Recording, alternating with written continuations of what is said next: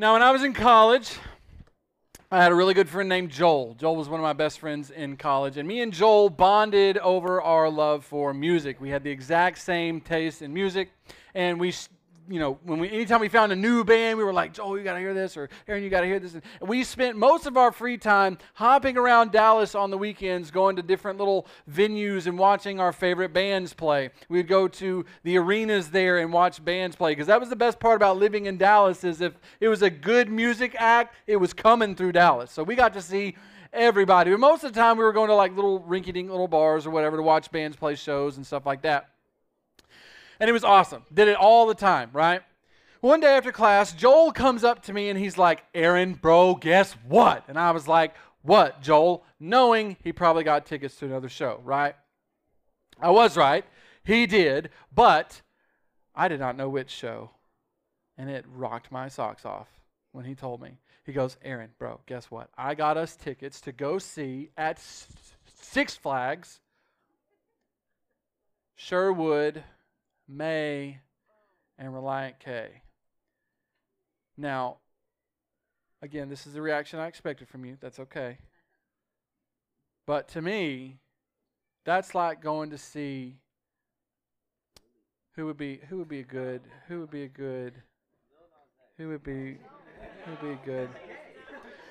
Since there's more ladies in the rooms than bros, it'd be like going to see like T Swift and like Ariana Grande and some other famous lady singer that you guys like a whole bunch. It was like the pinnacle of concerts for me, okay? It was the pinnacle of concerts. I loved Sherwood, I loved May, and my all-time favorite band to this day is Reliant K. I still listen to them. I know every word to every song on every album. And so when he told me that, I was super stoked. And he was like, but bro, guess what? And I was like, what, Joel? And he was like, we're not just going to see him at Six Flags on Friday. We're going to see him in Houston on Saturday. And I was like, I've never been to Houston. That's awesome. And he was like, I know, it's going to be amazing. And it was Easter weekend, so I felt like all of it was just a sign from the Lord, like that this was supposed to happen and that it was going to be the greatest weekend ever, and it was. We went to Six Flags on Friday, and I got to see May and Sherwood and Reliant K play, and I was like this far away. Like if I wanted to, I could have played the chords on their cards. It was on the guitars. It was all awesome. I was that close to them. And as soon as the show was over, so Friday, we rode all the rides at Six Flags because Six Flags. And then we watched the show, and I was just so happy and so excited. And then we ran into the parking lot. We beat everybody, not everybody, a lot of people left earlier, but you know what I'm saying. We ran into the parking lot as fast as we possibly could. We jumped into Joel's truck, and we drove around to the back of Six Flags where the tour buses were, and we waited. And when the tour buses left, we followed the tour buses all the way down to Houston. It was like a 4-hour drive. It's 2 in the morning. We get to the venue with the buses. We pull around to the parking lot. We get into the parking lot, and we sleep in Joel's truck. And then we wake up at 8 o'clock in the morning, and it is pouring down rain. And in the pouring down rain, we go to the back of the venue at 8 o'clock in the morning, and we stand at the barricade where the tour buses are. Like, I could have touched the tour bus. I was so close to it. I was this close to the tour bus. I'm sorry, I'm doing it this way. I was this close to the tour bus, so that's how close I was to the tour bus, to Reliant K's tour bus, to my favorite band ever. They were in there. And we stood there until 1 o'clock in the pouring rain until someone finally emerged from the tour bus. His name was John Schneck. John Schneck is the lead guitarist for Reliant K. He came out and he's like, we've been watching you guys all morning. I was like, number one, that's creepy. Number two, why didn't you give us ponchos or something, man? He came over, he talked to us. It was awesome. Loved John Schneck. Had a full-on, we were friends conversation with John Schneck. And then we watched Reliant K, all of them, go into the venue and practice. And they waved at us. And I was like, I got my picture taken with John Schneck, and Reliant K waved at me. I can die happy. And then May came out, and they were like, y'all are crazy for standing in the rain. And we were like, we don't care. And they were like, we'll see you at the show. It starts at 8 p.m. At this point, it's like 2 in the afternoon, okay? The rain never quit, by the way. So they go in. And at this point, I'm like, It's Easter weekend. I've seen him. This is great. This is the best thing. I can die happy at this moment. But then this short little guy comes out of the third tour bus, and he's got huge afro blonde curly hair, big black thick rimmed glasses, and his name is Mikey. Mikey is the keyboard player for Sherwood. And he came over to us, and he was like, "What are you doing?" And we're like, "We're getting ready to see the show." He's like, "Getting ready to see the show? You've got like 6 more hours. What are you doing?" And we're like, "We don't care. We wanted to see you guys, whatever." And so he goes, "Okay, well, do you want to get dry?" And we were like, "That would be great. That would probably." And he goes, "Okay, well, come with me." And he pushes the barricade back, and he let us come through.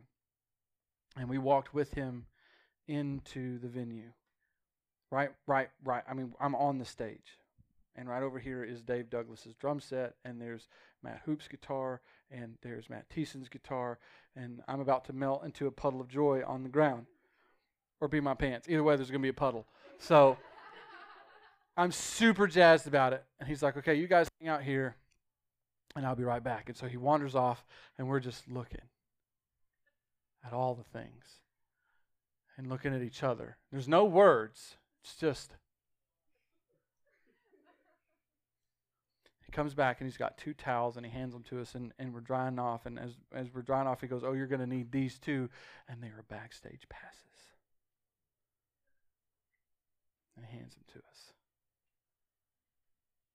And we were like,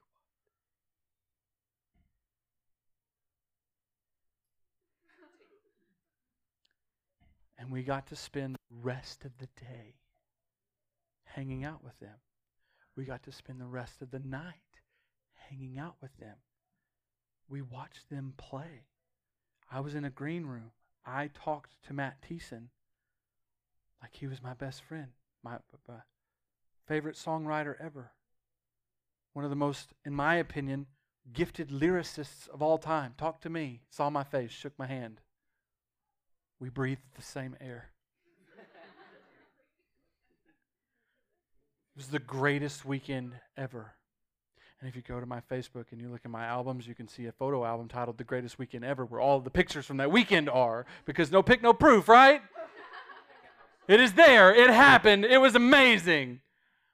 But none of it would have happened if Mikey hadn't invited us inside. None of it would have happened if he hadn't wanted us to be a part of what they were doing. And that is what we're going to talk about tonight. God wants all of us to be part of what He is doing. He wants us to be part of what He's doing. This is another general call. What is a general call? It's for everyone. Thanks, Evan. Yes, a general call is a call for everybody. A specific call is a call for one body. A general call is a call for everybody. This is a general call, and it is a call for everybody who is a Christian to be part of what God is doing. And the way that we become part of what God is doing is that we become part of the body. That is your first blank.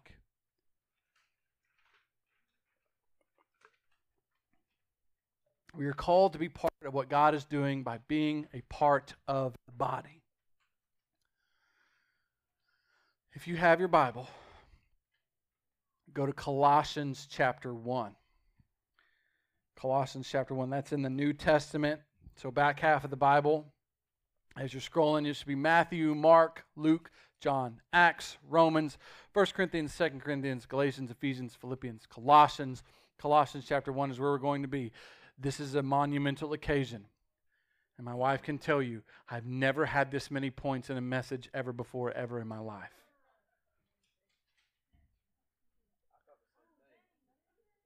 This is my first time ever doing a message with this many points. Okay? If you haven't been here before, I practiced this message earlier today and caught myself yelling at the top of my lungs. Okay? If that happens, I'm not angry, I'm just passionate. We are talking about something I am super passionate about tonight, okay? Being a part of the body. Being a part of what God is doing by being part of the body. Like everything that we've talked about, we can't do what God is calling us to do until we know what it is, right? What is the body? When I say the body, some of you know what I'm talking about. Some of you don't. Okay? I'm going to make it clear for everybody what the body is in Colossians chapter 1. If you don't have a Bible, let me know. I'd love to get you one. If not, go ahead and keep up on the screens or whatever. If I just start reading too fast, it's all on the screens. All the verse references and stuff are right there. If you've got your Bible, you're going to want to go to all these verses anyway because we're going to fly through them. But we are going to be in Colossians chapter 1, verse 18. It says, Christ is also the head of the church, which is his body. So when we say body, we're obviously not talking about a physical body. We are talking about the church. So anytime you hear me say body, or you hear someone else in the church say the body, what we are talking about is the church. The church is Jesus' body. Jesus is the head. We, the church, are the body, okay? But that's very specific because, again, he's not talking about a place, right? He's not talking about a specific place. He's talking about something else. The church. The Big C church. Anybody know what we mean when we say the Big C church? It's what we call the universal church. The universal church. That means that everybody who has ever been a Christian ever in the universe, everybody who is currently right now a Christian in the universe, everybody who ever will be a Christian in the universe is part of the universal church. Everybody who has put their faith in Jesus to save them from their sins so that they can have a relationship with him, they are a part of the universal church. It's every Christian everywhere throughout all time. That's what we mean when we say the Big C church. But we also have a little c church. And a little c church, which is also a body, just like the Big C church is. The little c church is what we call the local church, which is every individual church in every individual city or every individual community all around the world. So, for instance, Midtown is a local church. It is a local church body. New Life is a local church body. First Baptist Benton is a local church body. Every church in our community, in our city, is a local church body. Every church in every city, in every community, all over the world is a local church body. That is what we mean when we say the body. We're talking about a church. And when we say the church, sometimes we may say the church in reference to the Big C church, every single Christian. Sometimes we may say church in reference to our specific church. But that's what we mean, okay? We are talking about the church. But again, it's not a place. It is not a place.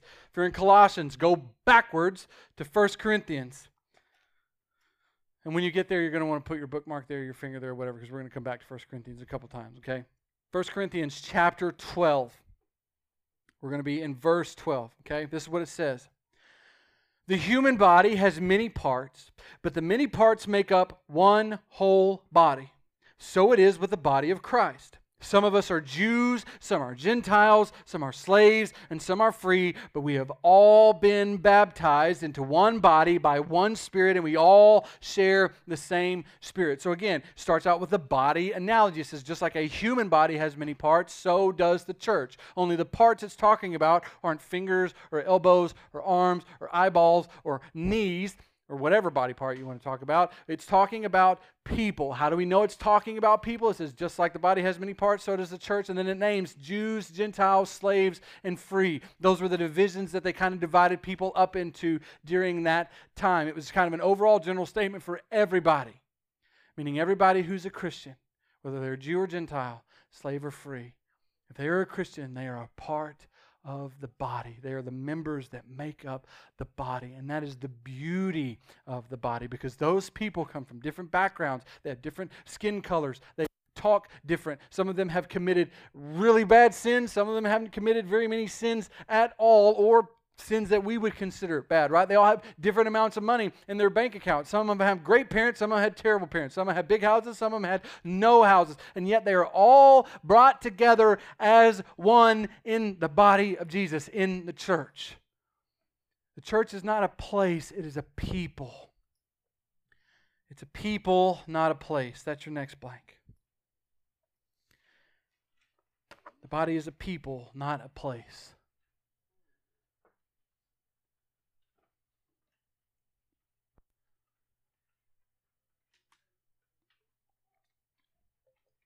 And it is made up of different people, completely different people, from all areas, all walks of life. So that's the church. That's what the body is. That's what we mean when we talk about it. Now the question is, if it's not a place, then why do we come to a place at a time and call it church, right? And why should we do that? Why do we need to be a part of that? The Bible gives us 3 reasons, and this is probably the part where I'm going to get a little bit loud, so just bear with me, okay? Again, I'm super passionate about this. There are 3 reasons that we are supposed to be part of the church, that we are supposed to gather together with all of these different people at a specific place, at a specific time, in a specific community or city. First reason is to be heaven on earth. That's your next blank. Why be there? To be heaven on earth.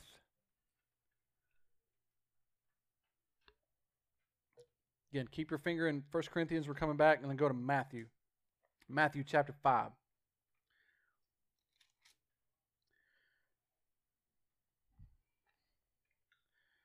Matthew chapter 5, verse 14. This is what it says. You are the light of the world. Like a city on a hilltop that cannot be hidden, no one lights a lamp and then puts it under a basket. Instead, a lamp is placed on a stand where it gives light to everyone in the house. In the same way, let your good deeds shine out for all to see so that everyone will praise your heavenly Father. Okay.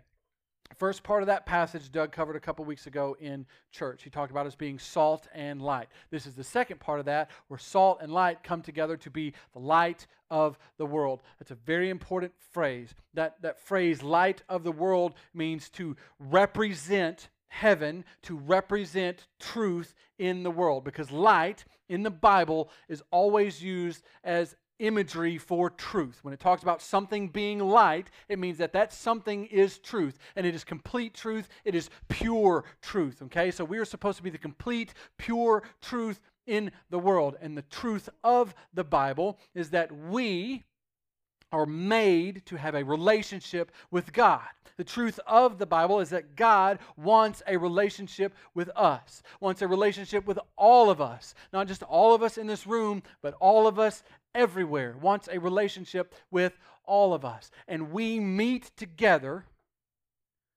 different people from different backgrounds who've gone through different things, who struggle with different things, who talk different, who look different. We meet together to show that to the world, to reveal that truth to the world. Because think about the world that we live in. Divided by everything.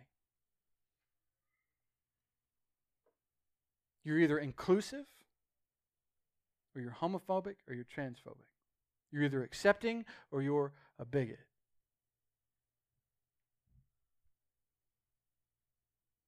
You're either accepted or you're canceled, right? We're divided by everything. How much money we make, where we live, what our skin color is, what our beliefs are, what we stand for. Are we supporting something? Are we not supporting? Everything divides us. Everything.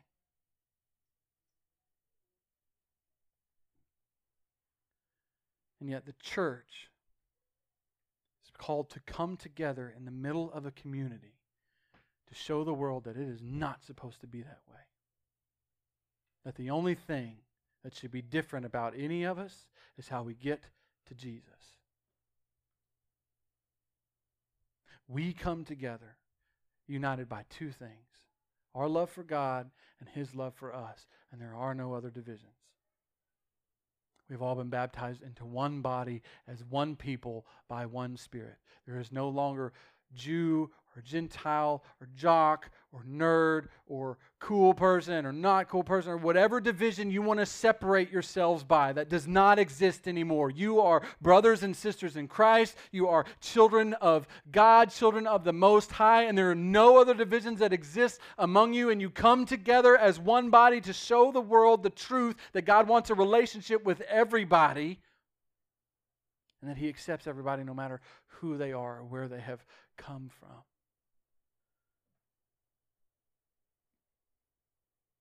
come together to be heaven on earth, to show people that just like in heaven, we will all be together, and we will all be together with God, and that is the only thing that matters. Reason number 2. It's commanded.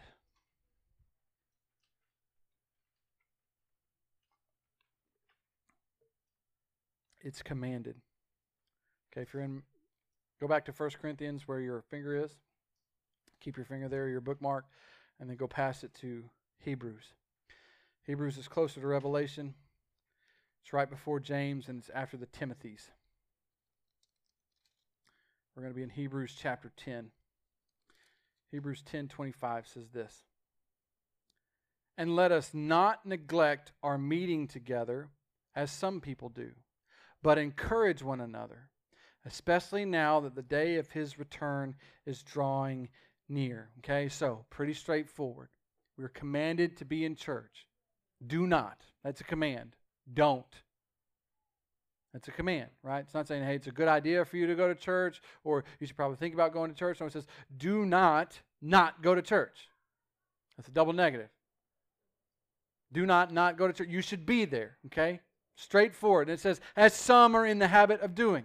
Okay? That's one thing that's become really popular in our culture as well. Not just the culture of the world, but the culture of Christianity.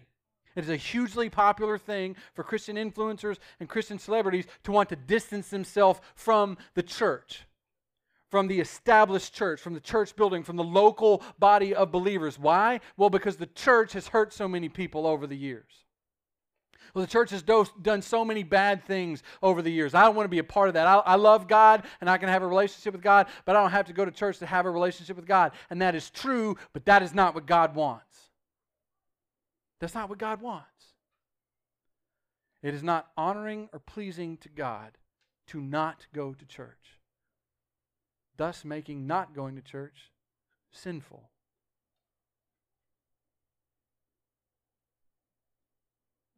And to say that you don't want anything to do with the church because the church has hurt people is, in my opinion, ridiculous. The church is made up of sinners. That's why we're all there. So I'm saying, look, I'm not going to the hospital because I might get sick. If you're already sick, you need to go to the hospital, right? That's why we're here in church. We are all sinners. What do sinners do? Sin against each other. Right? So yes, we're going to mess up. We're going to make mistakes. Just like everybody else in the world. The thing that we have gotten wrong as Christians, period, is that we should have everything figured out when we come to Jesus. That is wrong. We come to Jesus because we don't have everything figured out, right? We are commanded to be in church. The Bible tells us that. It says in Proverbs, as iron sharpens iron, so one man sharpens another. You cannot grow in your faith apart from community. Why? Because you have nobody holding you accountable.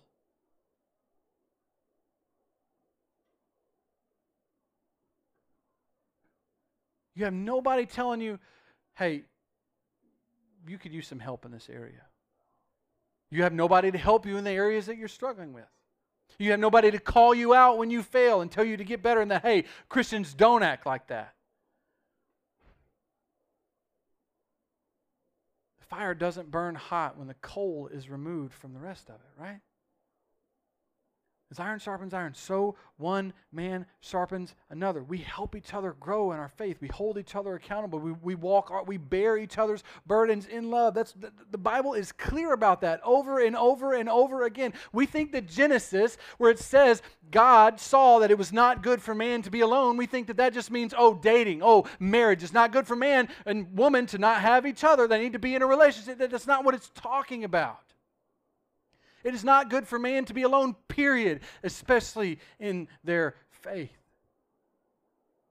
It's a command for us to belong to a body of believers because that body of believers is going to help us grow in our faith. That body of believers is going to help us when we are weak. That body of believers is going to point out areas in which we need to grow in. So that's reason number 2. Reason number 3 is we have a part to play in the body.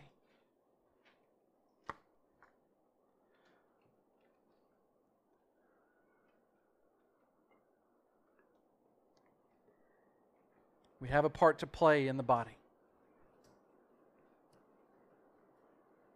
If I start yelling during this part, it's because of the rain. 1 Corinthians chapter 12. Go back there. Should have a bookmark or a finger there. 1 Corinthians chapter 12. Starting in verse 14. I'm going to read a lot. Yes, the body has many different parts, not just one part. If the foot says, I'm not a part of the body because I'm not a hand, that does not make it any less part of the body. And if the ear says, I'm not a part of the body because I'm not an eye, would that make it any less part of the body? If the whole body were an eye, how would you hear? Or if the whole body were an ear, how would you smell anything? But our bodies have many parts, and God has put each part just where He wants it.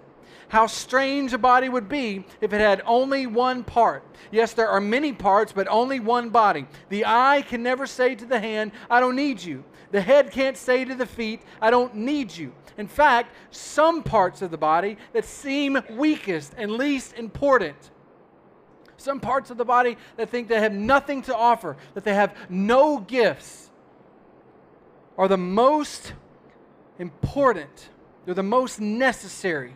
The parts we regard as less honorable are those we clothe with the greatest care. So we carefully protect those parts that should not be seen, while the more honorable parts do not require this special care. So God has put the body together such that extra honor and care are given to those parts that have less dignity. This makes for harmony among the members so that all the members care for each other. If one part suffers, all the parts suffer with it. And if one part is honored, all the parts are glad. All of you together are Christ's body, and each of you is a part of it. Have you ever hurt one of your fingers? Yeah? Ever hurt one of your fingers?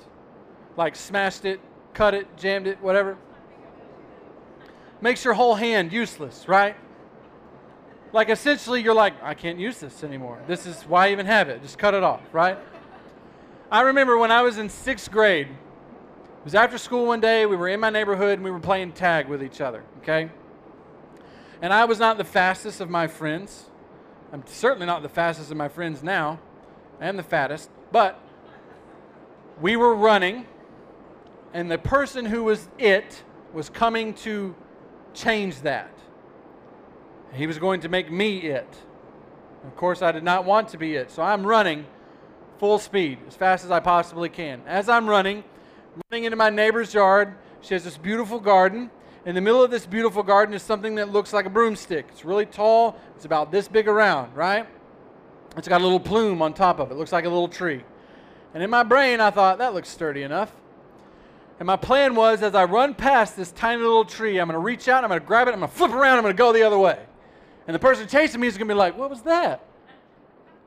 Like in the cartoons, right? So I'm running, I get there, I stick out my arm and I go, ha ha, and I fall over. And immediately in the game, because I'm like, I'm hurt, stop it. What had happened is that was not a small tree, it was called a devil's walking stick. And a devil's walking stick is covered head to toe in thorns like scales. And I got one of those bad boys right in the center of my thumb right here, okay? And those little spikes are poisonous, okay?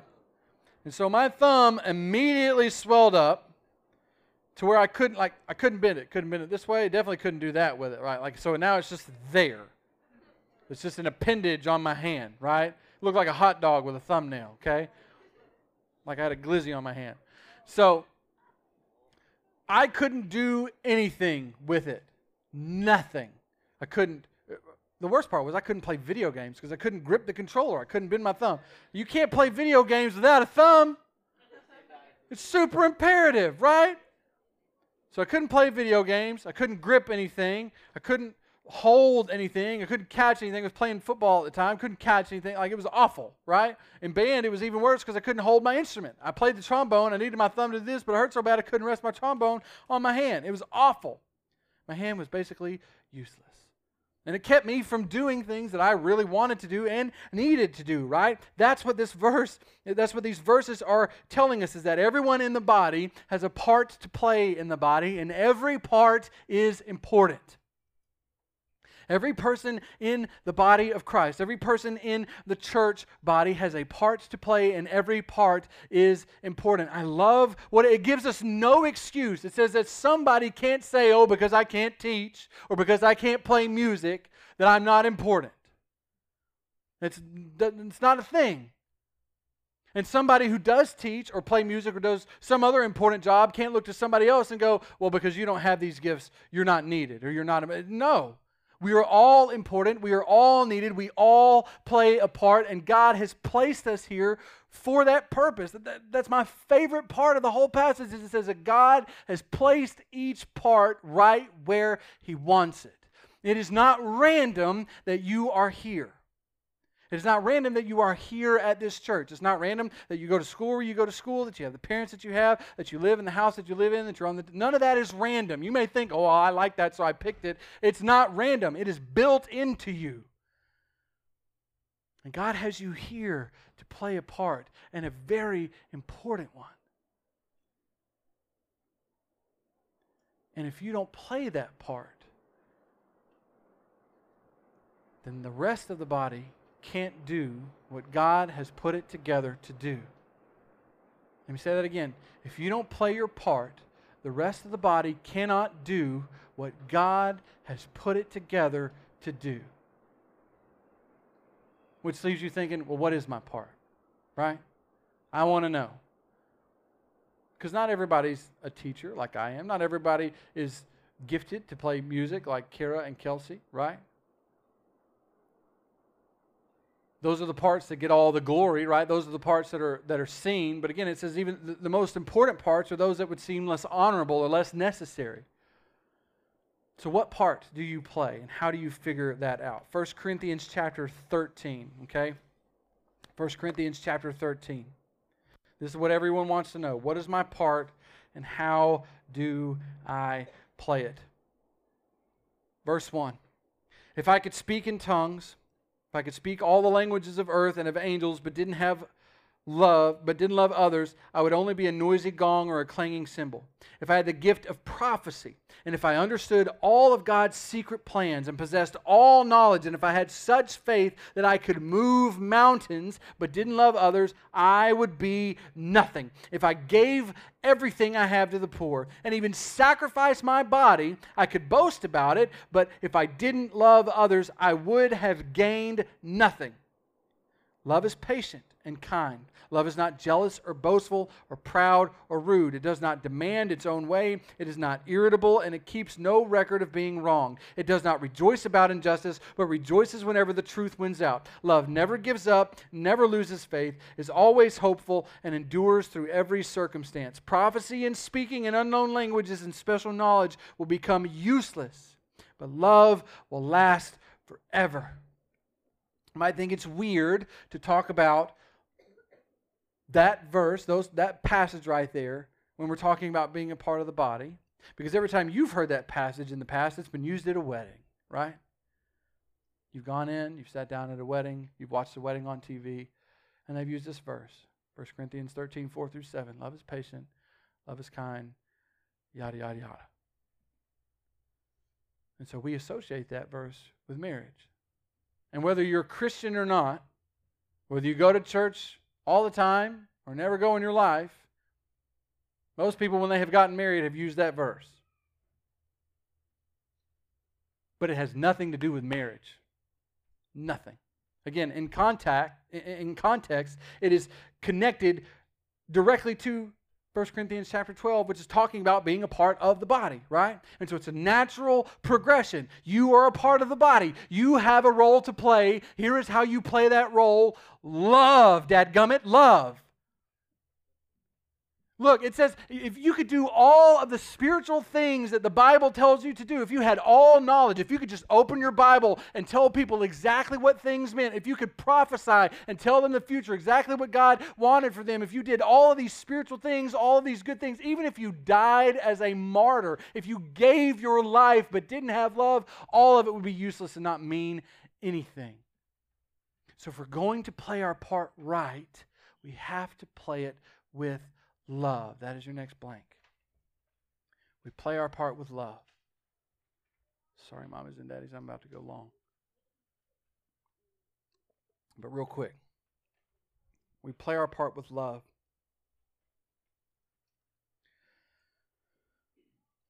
Love for three things. Love for three things. First thing, love for God. We play it with love for God. Seems like a no-brainer, right? Like it seems silly for me to say that. Of course, we have to love God if we're going to play our part and do what God wants us to do, right? But what I mean by playing it with love for God is that what you do should, in a fancy terms, is stir your affections, okay? In your language, it means make you feel some type of way, right? So when you're doing what you're doing for the Lord, when you're preparing for it, when you're thinking about it, when you are in the act of doing it, it should stir up your feelings for God. It should stir up feelings that make you fall more in love with God. It should stir up feelings that make you feel satisfied and fulfilled and valued. That's what it should do, okay? So you do it with love for God. Love that makes you go, I love God when I am doing this. I realize my true love for God when I am doing this, okay? And you do it for His glory, not yours, okay? You do it so that He gets the credit, not you. I'm the worst at accepting a compliment after a message. Like, it really bothers me when people come up after I'm done talking, like, man, that was really good. I got a lot out of it. And all I can say is thank you, because it's really not me. It is the Lord. Again, I open my mouth and words come out. Hardly ever do I go through every word that I've written down on this piece of paper. Sometimes I don't even say anything I've written down and go in a completely different direction. Why? Because God, it's God. That is it. And He's the one that gets the glory. When we do it with love for God, He is the one that gets the glory, not us. People don't look at us and go, yay, them. We don't look at ourselves and go, yay, me. We do it with love for God. Second thing, we play it with a love for others. We play our part with a love for others.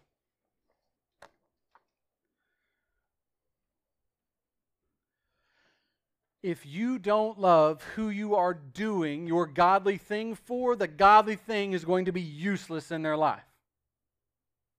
It won't have any power. It won't have any impact. Again,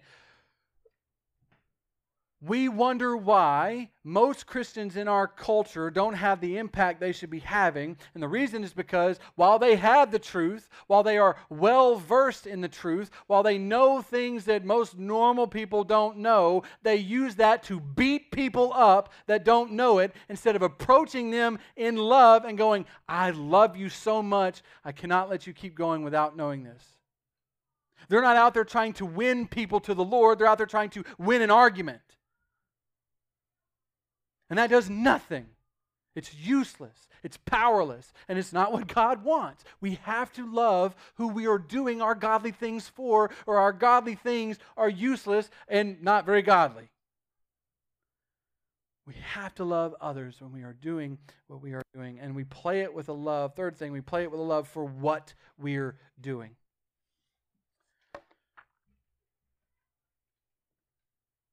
We play it with a love for what we're doing.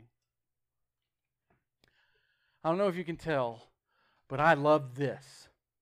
Not just teaching. I love Wednesdays. I love getting together with 6th through 12th grade students and talking about Jesus. I love hearing about your week. I love seeing you in small groups. I love this. I love what I do with I am whole. I am complete when I am doing this. I know that you hear me talk about fishing a lot. You hear me talking about awesome vacations and stuff a lot. And I do love those things, but I do not love them more than I love this. This is what makes me me. And the beauty about what God is calling you to do, the part that He wants you to play, is that He has built you to love it. I am passionate for this because God has put that passion in me. And you will be passionate for whatever God is calling you to do, for whatever part He's calling you to play. I think that's what we're most afraid of, is God is going to call us to do something that we hate, that makes us miserable. But He's like, nah, I built you for this. I wired you and put you together for this so that you will love it, so that you will understand what it means to do something satisfying and fulfilling. You think you hate it, but you're going to love it more than anything else you've ever loved in your entire life.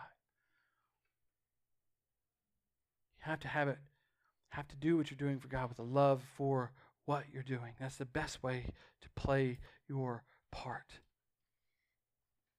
And again, if you do it right, if you do it with a love for God and a love for others, you will play it right, and it will fulfill you, and it will satisfy you. And that is what all of this means for you. If you're here on a regular basis, if you call Midtown your church home, then God has a part for you to play here.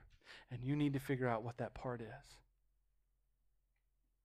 Because there are no nobodies in the body. So you need to start playing your part. That's your last blank. There aren't any nobodies in God's body, and I will start playing my part.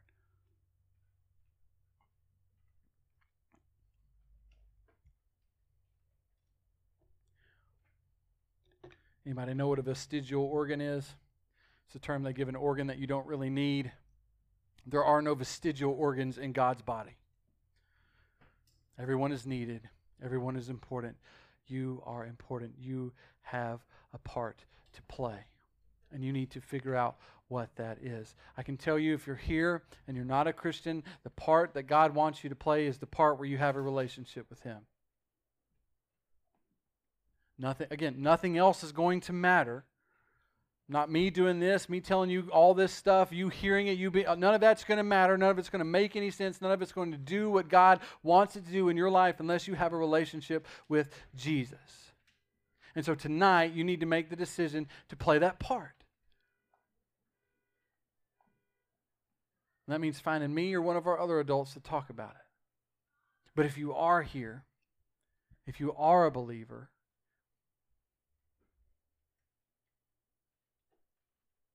you need to figure out what God wants you to do. What part He wants you to play. And so maybe you sit out there and you see Kara and Kelsey up here doing what they're doing, and you want to be a part of that. It's a weight that you can't get away from, but you're afraid. I don't know if I'll be good at it. Maybe you don't even know anything right now. Maybe you don't know how to play an instrument right now. And so you're afraid. Stop being afraid. As a matter of fact, the only reason Kelsey and Kara are up here is because they stopped being afraid. They came to me and said, "We want to do this." I said, "Do it." Because that's what God is calling them to. And that's what's going to allow us to do what God has put us together for, right? Maybe you sit there and you're burdened. You just, it's like a weight that you can't get out from underneath to do what I do. Man, I got a message. I got something that God's been laying on my heart, and I feel like I need to do it, but I don't know if Aaron's going to. I am not selfish about this at all. There's one thing I love more than everything that we do on Wednesday nights, and that is watching you do what I'm doing right now. It's watching you tell each other what each other needs to hear. And if that is what God is calling you to do, come talk to me. I will help you. But I live for that. And do it. I'm not selfish with this. Give me a break. Or maybe you're like, man, some of this is a little unorganized. You don't want to play a big role up here under the lights, but you want to organize things. You want to administrate things. You want to kind of help people who don't know what to do, figure out what to do. Come talk to me. I got a spot for you. Maybe you're like, I'm great with kids. Serve on Sunday mornings in our kids area. Find your part and play it. And then watch what God does. That's what I'm excited about, is seeing what God does through you when you play the part He's calling you to play. I promise you, we will not be able to find enough chairs to put in this room when that happens. We won't be able to keep the baptistry water warm if that happens. It'll be out all the time, and we'll always have people in it, and it will be because of you, not me. That is the beauty of it. You, where you sit right now, 9th, 10th, 11th, 12th grade, thinking, I can't do anything for God because of where I am. That's junk. There's a part for you to play. God wants you to play it, and I promise you, if you do, not only will you be fulfilled and satisfied, but you're going to get to see God do things through you that you never thought possible. And if you want to talk about that, come talk to me. May not tonight. Maybe you just think about it and you text me or email me or you talk to your small group leader, whatever. Figure out your part and play it. Let's pray. God, I love you. I thank you for these students, and I pray that that is exactly what happens. Put your finger on them and not let them go until they figure out what it is. God, I love you, and I ask all this in your name. Amen. Hey, I love you with all my heart. See you next week.